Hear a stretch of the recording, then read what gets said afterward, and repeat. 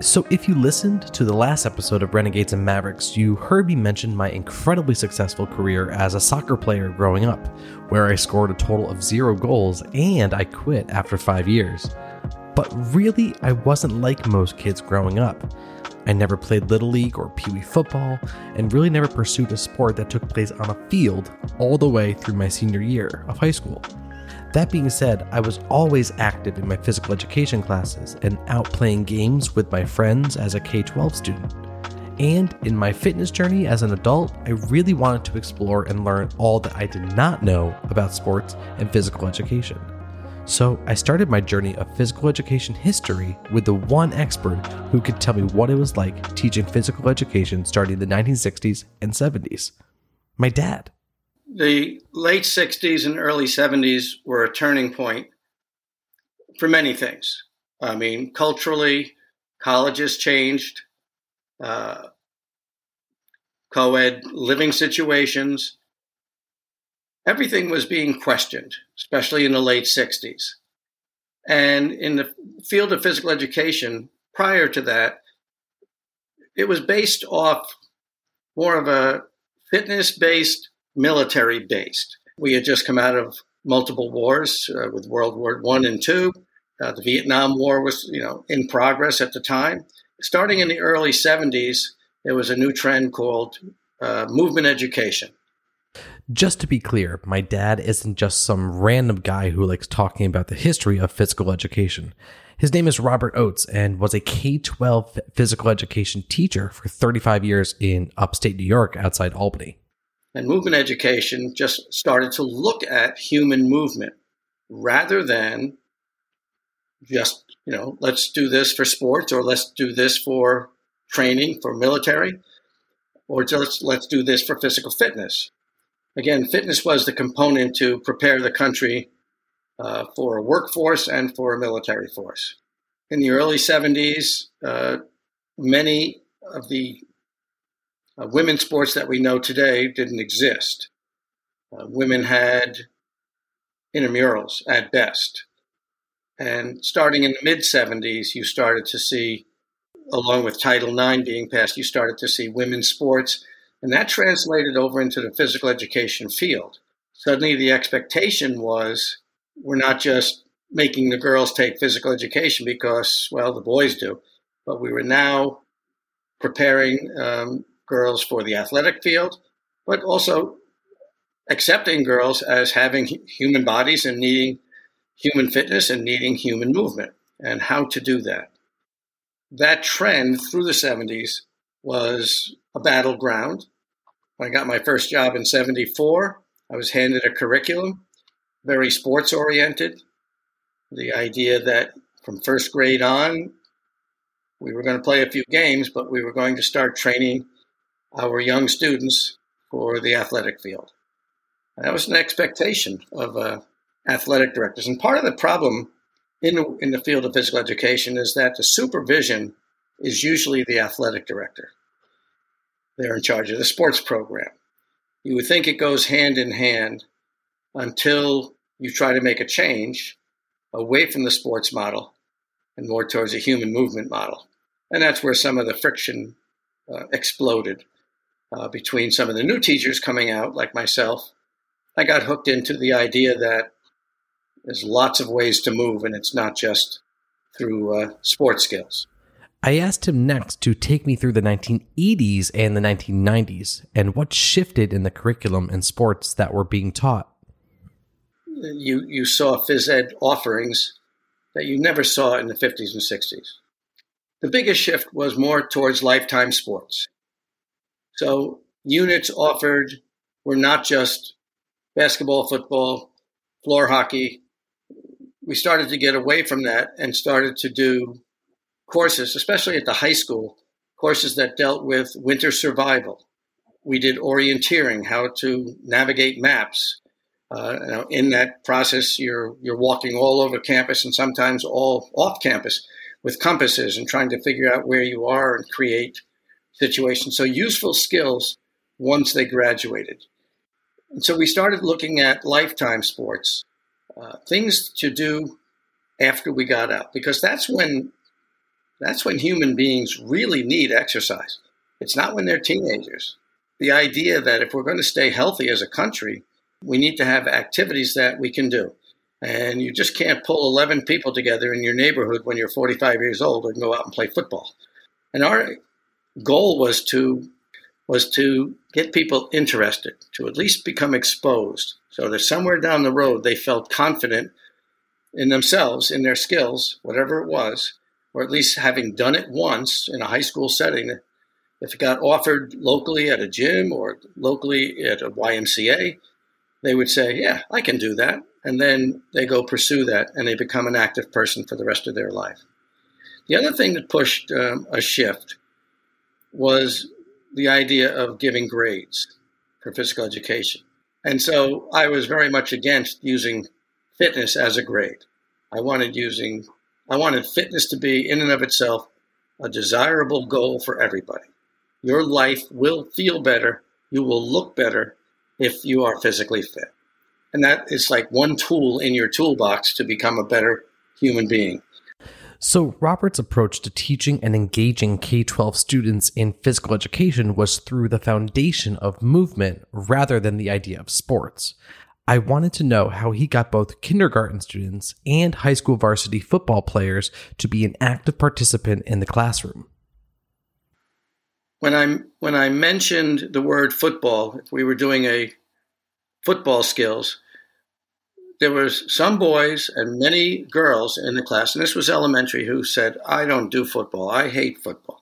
When I did a dance class, if I mentioned the word dance, the fifth grade boys would just fall on the floor and throw up. People were pigeonholed already. They were prejudiced in what they liked and disliked. So I started trying to disguise what I was teaching and becoming the idea of, why am I teaching dance? Well, I'm teaching dance to improve their rhythm and their timing. Yes, I'd like them to be exposed to some foreign dances and become a little bit more diverse in their knowledge. But I want them to be able to improve their rhythm. Can they walk on a beat? Can they dribble on a beat? And so I started doing rhythm activities versus dances. We did dances too, but we just slid it in and around. And with football, I never mentioned the word football, but when we did hand-eye coordination and foot-eye coordination and timing and balance, we would break all of these moves down, whether they were sports moves or other moves. And then, we would throw a football off one leg, off two legs standing side by side, off two legs spread apart. So they would learn about a base of support and balance. And then we would do things with strength, power, and leverage. And we would throw only with our wrist. And then we would throw with our wrist and just our forearm. And then we'd throw with our wrist, our forearm, and our upper arm. And we learned about leverage. And really, great athletes can do things that others can't because they have really explored all the possible ways. We'll hear more from Robert later in the episode, but I wanted to speak with a physical education teacher who is not only currently teaching, but is coaching. And not just coaching, but coaching a sport I never explored: football. And I was put in touch with Jerry Flora, a pre-K-12 physical education teacher outside White Plains, New York, and who has been an active football coach for middle school through college students. And I asked Jerry his path to becoming a physical education teacher and coach simultaneously. The coaching really resonated the teaching, because initially I wanted to be a teacher. I never thought about being a coach. But because I decided to get into coaching, I thought to myself, well, the only way I could coach is if I had a teacher's degree. So it's interesting, because how it originally worked out, it didn't work out. It kind of worked out the other way. And like I said, it worked out the best, because the teaching part was great, because I was always I like dealing with the K to 6 population. The coaching part was nice because I was dealing with the 7 to 12 population. So I got the best of both worlds. I wanted to explore with Jerry what has really changed in physical education over the years and even into now. When we were in school back in the 70s and 80s, it was encouraged that you play multiple sports. Coaches didn't care. Like I literally would go from football to basketball to track. There was a little bit of a gap between basketball and track, only because of the way the seasons, because the track was outdoor and with snow and stuff. So where nowadays, players seem to think that, it has to be a job. Like I had players at William Patterson that would always refer to football as a job. It's not. It's fun. It's supposed to be fun. These guys that play in the NFL, I mean, that's their job, but they still make it fun. So I think one of the things that's changed now is, a lot of kids nowadays only play one sport because their coaches, frown upon it. So I think that's one thing that's changed. And I think from a phys ed standpoint, where now I just think that phys ed is just, some kids just kind of go and they're just there, and to them it's a pain in the neck to go take phys ed, and they'd rather be out in recess or something. So I don't think it's as much a feeder as it once was. As a phys ed teacher and a coach, Jerry is known for this idea of diversity in the locker room. And I asked Jerry really in depth, what does that mean and how can we better understand that so we can apply that to our phys ed programs in our schools? I wish the world's eyes could see through a football locker room. I played in high school on a team that was predominantly Asian, African American, Hispanic. It was never for me about color. And I learned that over the years growing through coaching, and coaching made that even more solid. People don't realize you spend so much time with these guys in the locker room. We go to training camp. So you're there for the week, and it's football, football, and football. That's it. So you don't have a choice. I mean, you even think back to Remember the Titans, how that whole thing played out. They took them to training camp. They learned about brotherhood until they came back to what the real world was. I preached as a coach, family, team, unity. One of my slogans was together everyone achieves more, which is what team stands for. And one of the things I used to say at one of our first team meetings every year was, whatever you have going on in your life, when you come here and you come inside these walls, we're one big unit. So you have issues, we're all the same. So you got a problem, come to me, or we'll talk it out, but we're a family. And, we broke down, and I think over the course of time, we had our trials and tribulations. And I wonder sometimes, I'm not political, I wonder sometimes if people would just go into a football locker room during halftime or watch pregame. I mean, what goes on is just an amazing feat. And you got to teach them how to be with each other, connect with each other. Because at the end of the day, if you're playing guard and the guy next to you is playing center, you have to trust that the guy next to you is going to do his job. Because if he doesn't do his job, then guy gets in the backfield, we lose the game. So how can schools embrace the idea of diversity in the locker room to best serve their students? Take guys in those situations and use them to speak to other people.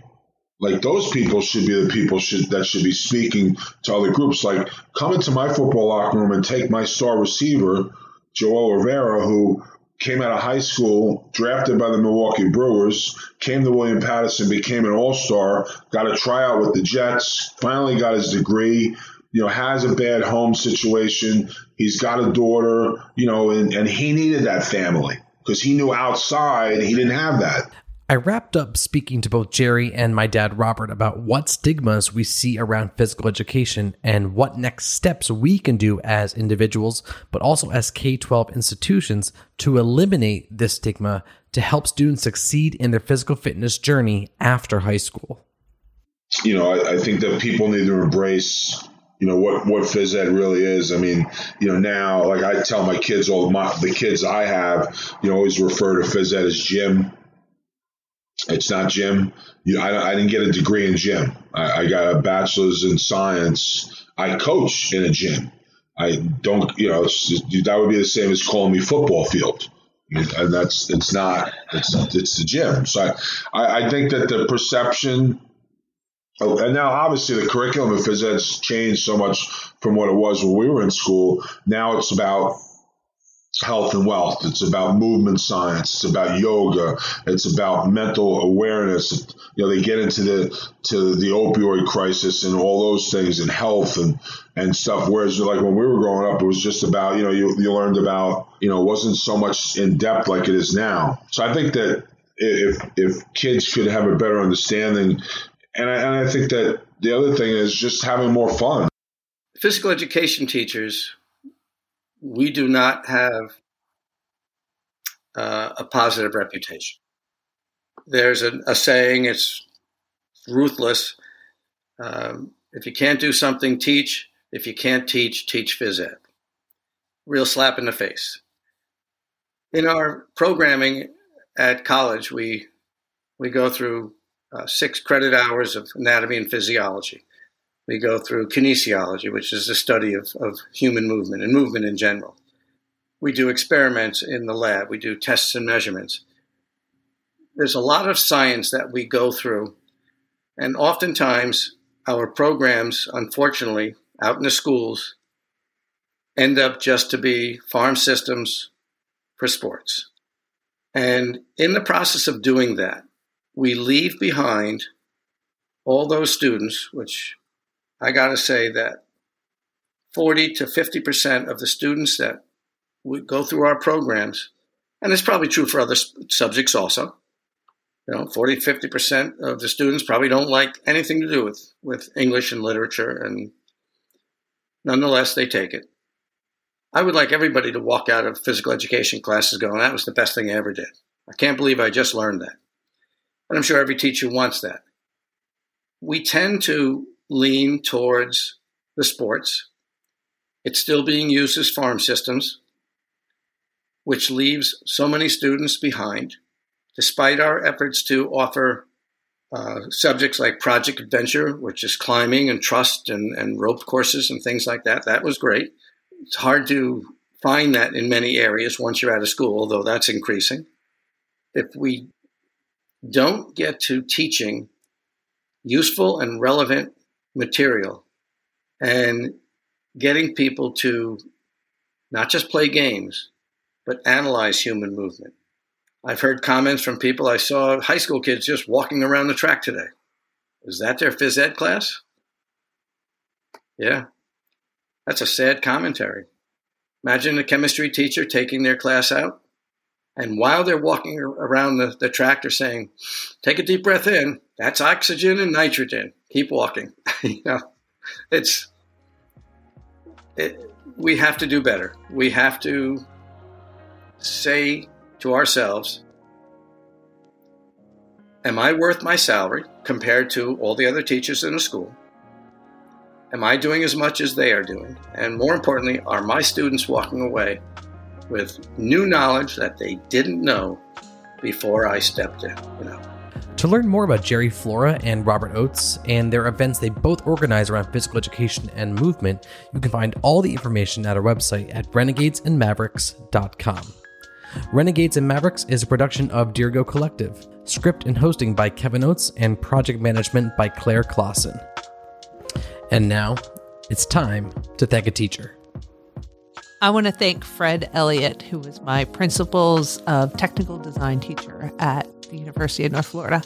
He taught me everything I needed to know about getting and doing my first job and went above and beyond always, even when I realized that I didn't know anything about what I needed to do in my first job.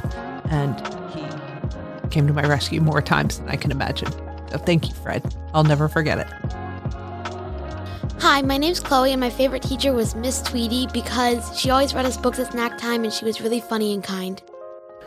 To submit your thank you to a teacher, you can email an audio recording to content@dirigocollective.com.